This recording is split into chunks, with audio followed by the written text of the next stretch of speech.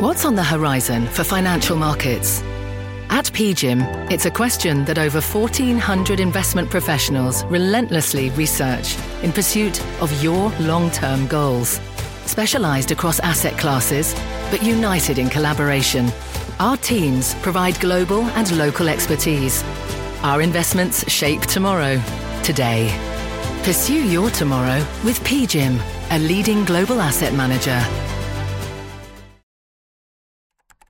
Bring in show music, please. This is Squawk Pod. I'm CNBC producer Katie Kramer. Today on our podcast, wild swings again in the markets, this time mega cap tech names rallying. We use a lot of computers, apparently. And retail traders, they love these comeback stories. Tom Sosnoff of Tasty Trades. Retail investors account for about 20% of the order flow, but they make up about 80+% of market direction.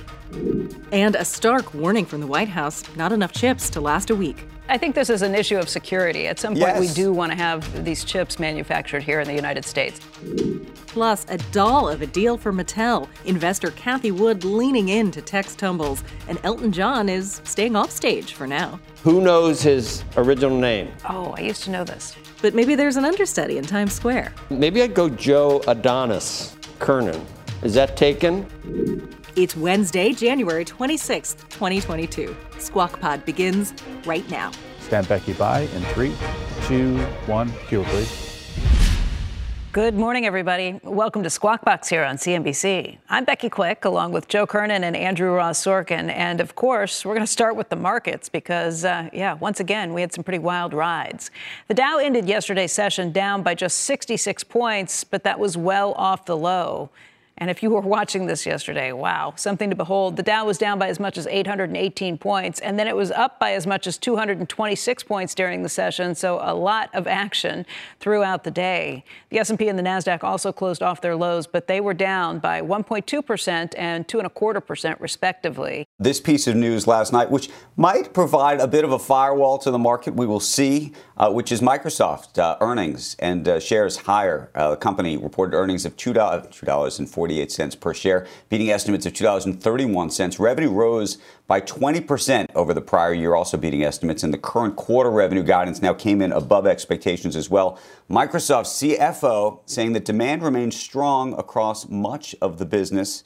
And another good quarter for Satya Nadella. And maybe this goes to the whole idea that we saw a whole bunch of companies last week didn't have the same kind of performance, and I don't know if this is now weeding out the good from the bad. Is that what happened? It was such a weird reaction after the bell, though. I couldn't figure out why shares were down so much because most of the news, just about every line, they beat expectations on. The guidance that they gave on the call was even stronger in terms of the current quarter.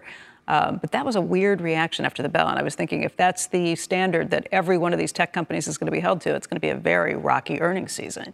The numbers are just off the charts, though. Yeah. Just the, not necessarily relative to expectations, but just the absolute numbers. Just looking at that. We use a lot of computers, apparently. And a lot of those computers use Windows, and everybody's at home. 50 billion.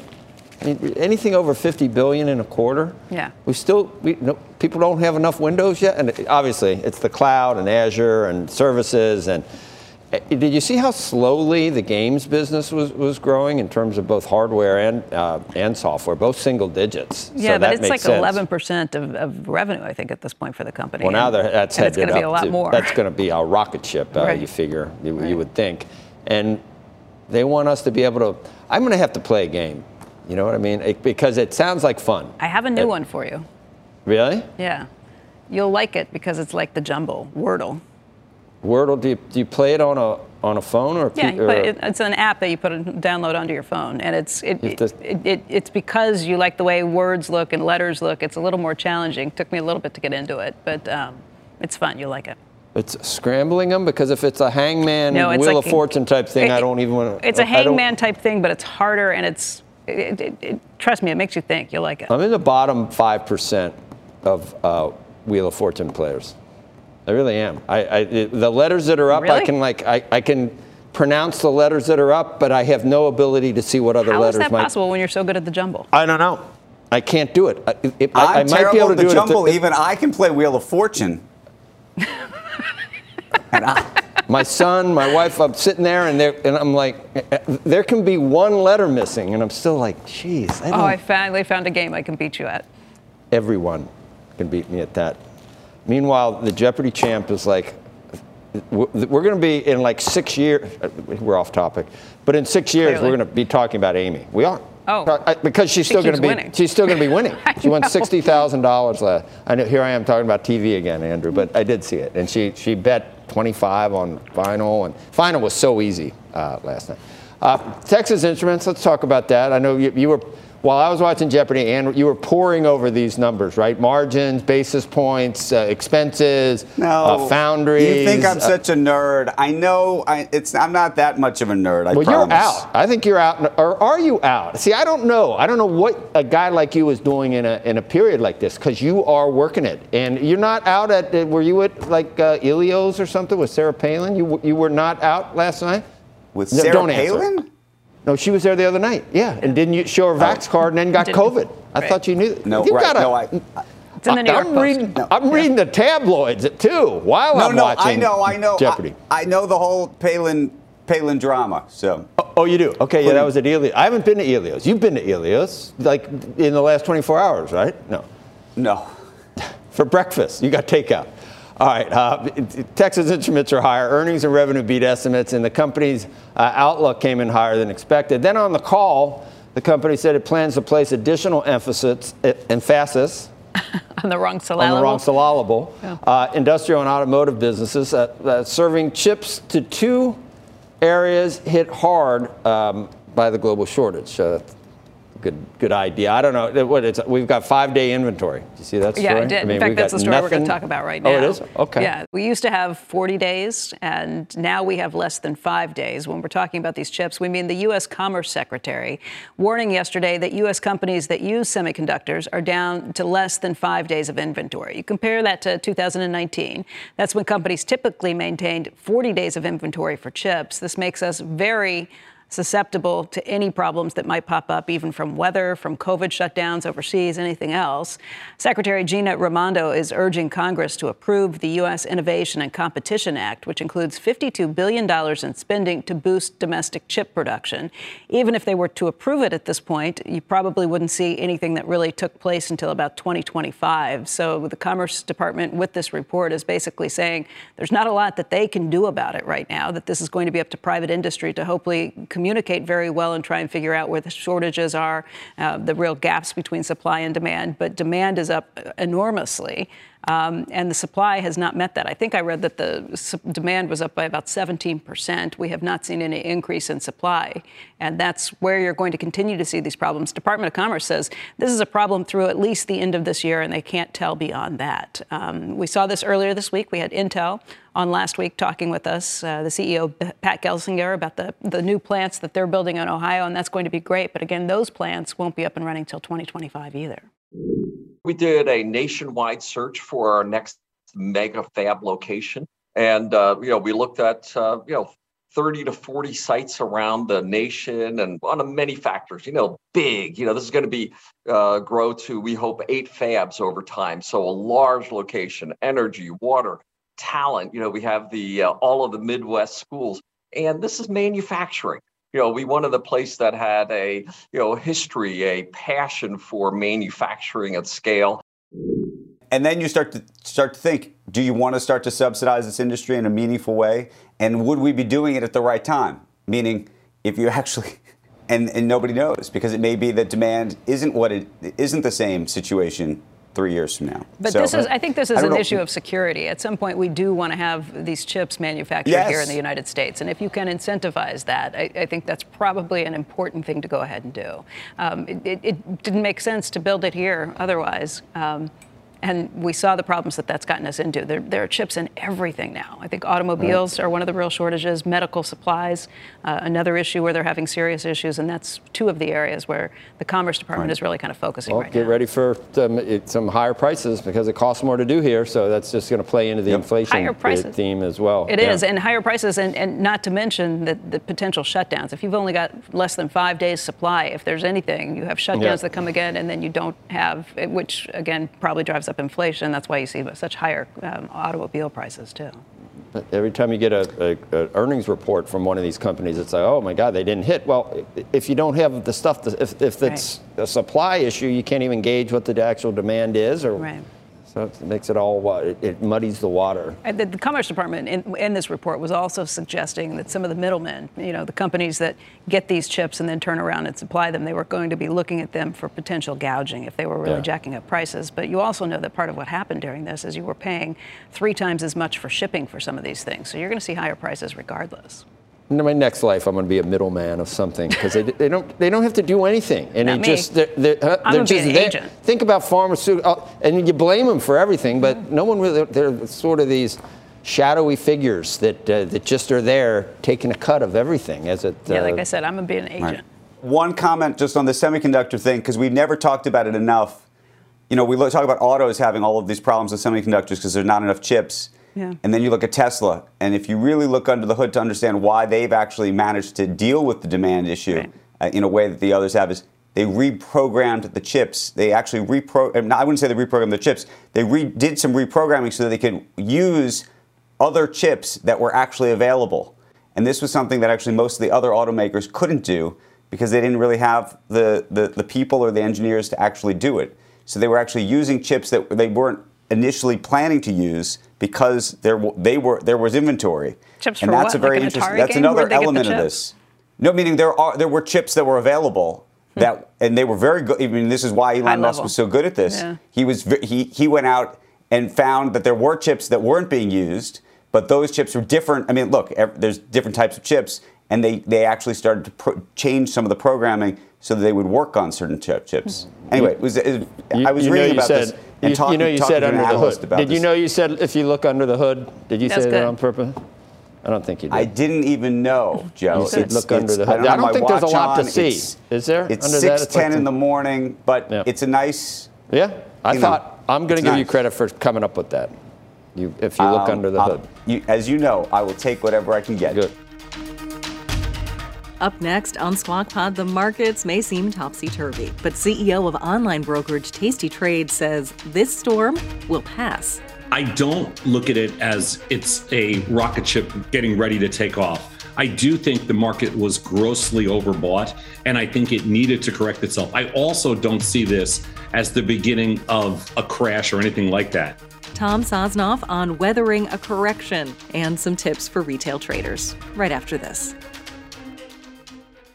The market doesn't joke around, so why would you? Get serious. Choose Tasty Trade. Tasty Trade gives you the tools you need to make smarter moves. Dig into data with advanced charting, track profit accurately with order chain trackers, see risk clearly with curve analysis, and trade with low-capped commissions, stocks, options, futures, and more. All on one platform. No wonder serious traders choose Tasty Trade. Join the club, genius. Tasty Trading is a registered broker-dealer and member of FINRA and SIPC.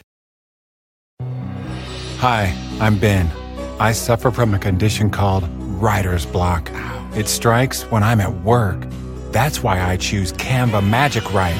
It works fast, generating text in seconds, thanks to AI. Common side effects include increased productivity, compliments from coworkers, feelings of satisfaction. Now I can say bye-bye to writer's block. Ask your boss if Canva Magic Write is right for you at canva.com, designed for work.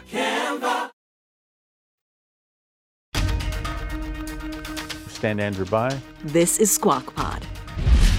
Good morning and welcome back to Squawk Box right here on CNBC. I'm Andrew Ross Sorkin along with Becky Quick and Joe Kernan. It has been a bad few weeks for the markets, but an even worse one for some of the hot trades for retail. Check out shares of Buzz ETF, which tracks the stocks with the most positive sentiment from online sources like social media and news articles. It is down now more than 20% in 2022. However, some reports saying it may have been retail investors buying the dip and powering the midday rally yesterday. So we're trying to figure out what actually happened. Tom Sosnoff is here. He's the founder and co-CEO of trading platform Tasty Trade. Do you buy it? You see the flows, Tom. Is it retail that's buying the dip, or is it institutions? I'm glad you asked the question because it's really a fun topic for me. Retail investors account for about 20% of the order flow, but they make up about 80+% of market direction. And most people don't really recognize that or realize that, but retail investors do make up market direction. So I do think that a lot of the rally or the little bit of the comeback in the market the last couple of days when it has rallied, it's all been retail. I agree. So one of the things we're seeing here, and I'm looking at some data this morning showing that surprisingly, I would say levered tech ETFs, this is like the TQQQ and things like that, enjoyed the largest retail inflows on record at the same time that we've had the market go in the opposite direction. How do you explain that? It's actually an interesting phenomenon. And the reason it is because retail investors, like I said, since they make up so much of market direction, what you got to realize that the majority of the volume is generated by, high frequency firms, professional market makers, things like that. And they're not interested in direction. They're interested in scale. So retail investors drive direction, and then institutional investors pile on. The institutional investors are kind of like the big dumb dinosaurs, the big dumb animals. And it's the retail investors that have kind of that contrarian sense. They also are speculators, they're risk takers. So it's usually the person that's managing their own money that's kind of looking for that little kind of contrarian edge. And I think that's what you're seeing right now. And it's actually a good sign. That's speculative kind of that speculative mechanics that's built into most retail investors. I think that's the really positive thing that we're seeing. But we have the impression, and maybe I'm wrong in saying this, that oftentimes it's retail that gets left holding the bag, and that the, quote, smart money is taking advantage of, and I don't want to call retail the dumb money, but that's that's the way this has been set up for years if you read the narrative. And the narrative is wrong. That's the optics, but the narrative is wrong. The retail investors, there's a reason that the institutional investors generally underperform the benchmarks, and it's because they're slow, and it's because they tend to follow. It's the retail investors that tend to make the turn, meaning it's the ones they're the lead investors. And sometimes, like in the case of some of the meme stocks and things like that, it doesn't work out. They try to do things that they're not capable of doing. But when a retail investor senses, that the market's oversold, they're the first ones to go in and buy. And that's exactly what you saw the last couple of days. So do you look at the last 2 days as a floor, a bottom, some form of capitulation? Do you see this as a stair step that continues to go down? Do you see this as a rocket ship that goes up for all of those on Reddit who believe that we're in for, there are some real optimists out there that think this is like, one of the greatest buying opportunities. And by the way, Cathie Woods would say the same thing. Yeah, I don't look at it as it's a rocket ship getting ready to take off. I do think the market was grossly overbought, and I think it needed to correct itself. I also don't see this as the beginning of a crash or anything like that. I think we still may have some room to go, and there's been some real selling. But you got to look, the internals of this market, a few of the core stocks that have carried this market over the last couple of years, obviously they've had some nice sell-offs here, but the guts of this market has had a huge sell-off. Like we're looking at stocks that are, most retail investors have been buying stocks that are down 50, 60, in some cases 80%. And in those cases, yeah, I like it. I like those stocks. I like buying here specifically because implied volatility is high. That means you have a very decent size expected move coming. And I think that's a very good risk reward. Tom, when you look at a lot of the companies that have come public over the past 2 years, either through traditional means or through a SPAC, I think something on the order of 30% or more of them have no earnings. And you've seen the air come out of a lot of those companies. I've been skeptical, and one of the things I've been skeptical about is that the retail investor fully understands the incentives around some of those types of transactions. And so I wonder how you look at those type of stocks today. Are those buying opportunities, or are those just reaching some form of reality? Well, I think you're right on both cases. I think they are reaching some form of reality. I think the problem with the SPAC marketplace and to a certain extent, some of the IPOs last year, was that companies were allowed to set their own price, and investors also didn't really understand the dilutive nature of SPACs. So I think a combination of those two, and now they've kind of seeked their own level price-wise. So I'm not saying the SPAC stocks are cheap here, or some of the IPO stocks are cheap here, but they're clearly not as inflated and frothy as they were before. So they're a lot more interesting to me. Like, we've been buying a lot of the beaten down stocks in the last couple of weeks, just based on price, nothing else. So I think you're right on everything you said. Tom, we got to jump, but real quick, 30 seconds. How correlated do you think the crypto market is to the NASDAQ right now? Well, I can give you the exact number. It's somewhere between 0.22 and 0.24. And it was hovering around zero for most of the last couple of years. So it's a lot more correlated to the downside, and it's a lot more correlated as it becomes a more of a traditional asset now, but it's still nothing like, NASDAQ to S&Ps or anything like that. Great opportunity or not? I think price still has a little more downside, but risk reward wise, I like the digital asset marketplace. I love DeFi, Web3, and the future of kind of decentralized finance. All right. Tom, always good to see you. Appreciate your perspective. Hi, I'm Ben. I suffer from a condition called writer's block. It strikes when I'm at work. That's why I choose Canva Magic Write. It works fast, generating text in seconds, thanks to AI. Common side effects include increased productivity, compliments from coworkers, feelings of satisfaction. Now I can say bye-bye to writer's block. Ask your boss if Canva Magic Write is right for you at canva.com, designed for work. Canva. This episode is brought to you by AARP. 10 years from today, Lisa Schneider will trade in her office job to become the leader of a pack of dogs. As the owner of her own dog rescue, that is. A second act made possible by the reskilling courses Lisa's taking now with AARP to help make sure her income lives as long as she does. And she can finally run with the big dogs. And the small dogs, who just think they're big dogs. That's why the younger you are, the more you need AARP. Learn more at aarp.org/skills.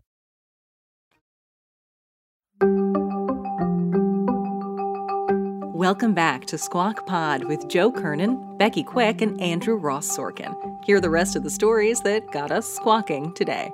ARK Invest CEO Cathie Wood weighing in on the recent sell-off in unprofitable tech stocks, one that has hit her flagship fund's performance hard in recent weeks. And speaking during her company's annual Big Ideas Summit, Wood is urging investors to look beyond the recent volatility. We do believe that innovation is on sale, and we do believe that it will be really important for investors to move toward the right side of change, given the amount of disruption that we do expect.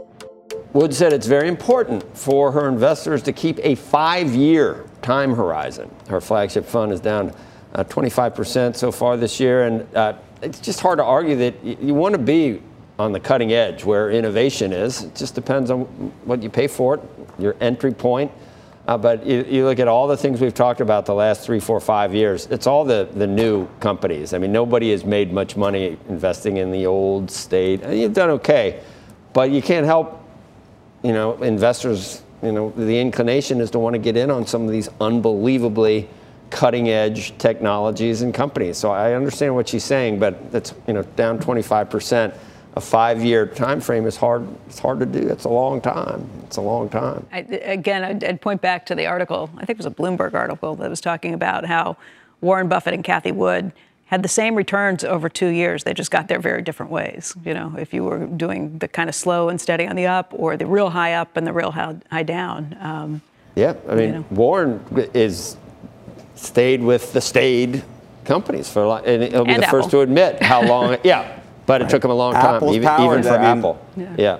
But better late than never on Apple. But on some of the others, not really embracing all the innovation, but good businesses. So, right? Admittedly so, saying he doesn't understand most of those higher technology names. And in fact, when he did invest in Apple, he said it was because it was a consumer name at that point, and he understood it from the consumer demand of what was happening.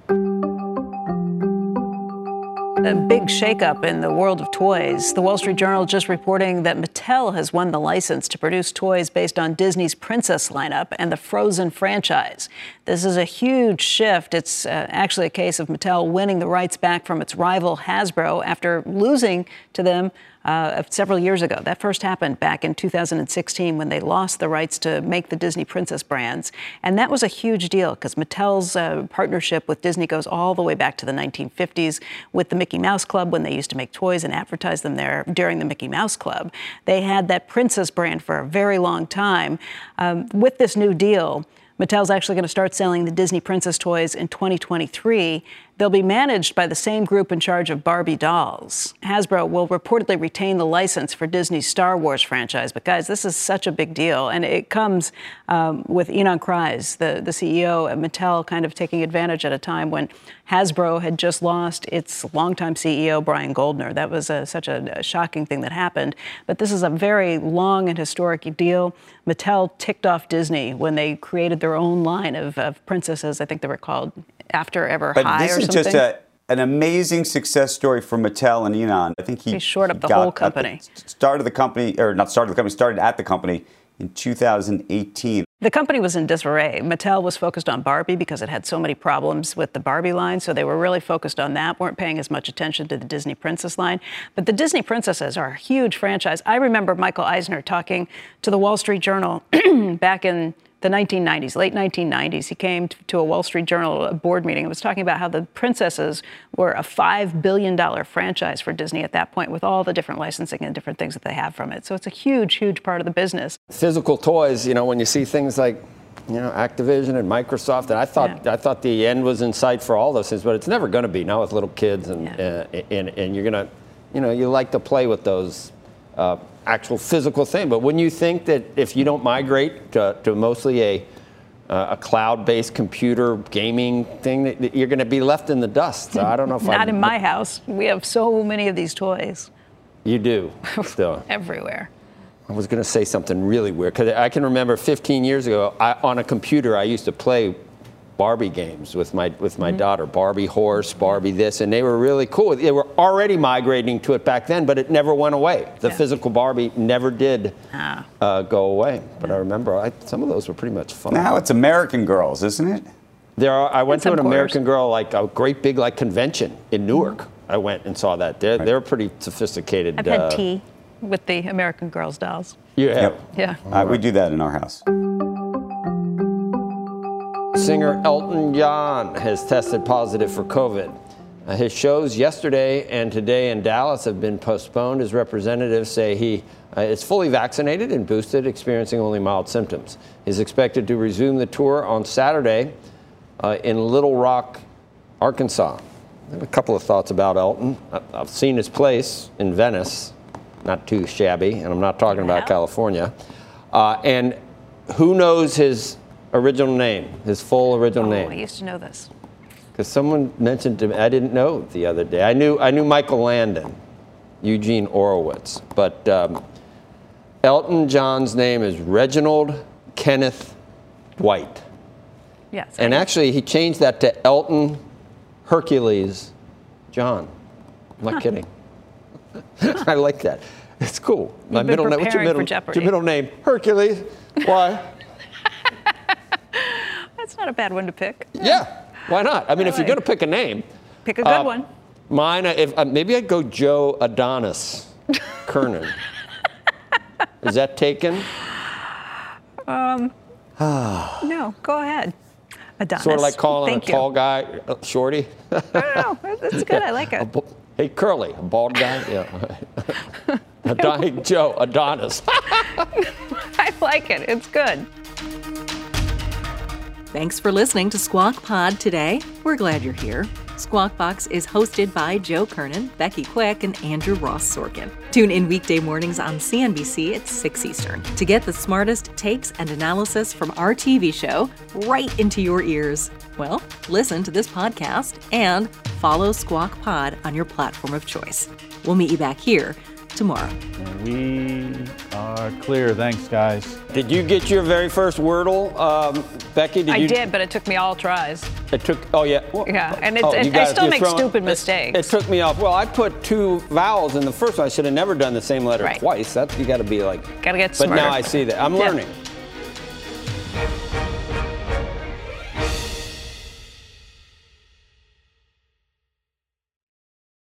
This podcast is supported by FedEx. Dear small and medium businesses, no one wants happy customers more than you do. That's why FedEx offers you picture proof of delivery, packageless and paperless returns, as well as weekend home delivery to 98% of the U.S. on Saturday and 50% on Sunday. See the FedEx service guide for delivery information. FedEx Ground service is also faster to more locations than UPS Ground. See what FedEx can do for your business. Absolutely, positively FedEx.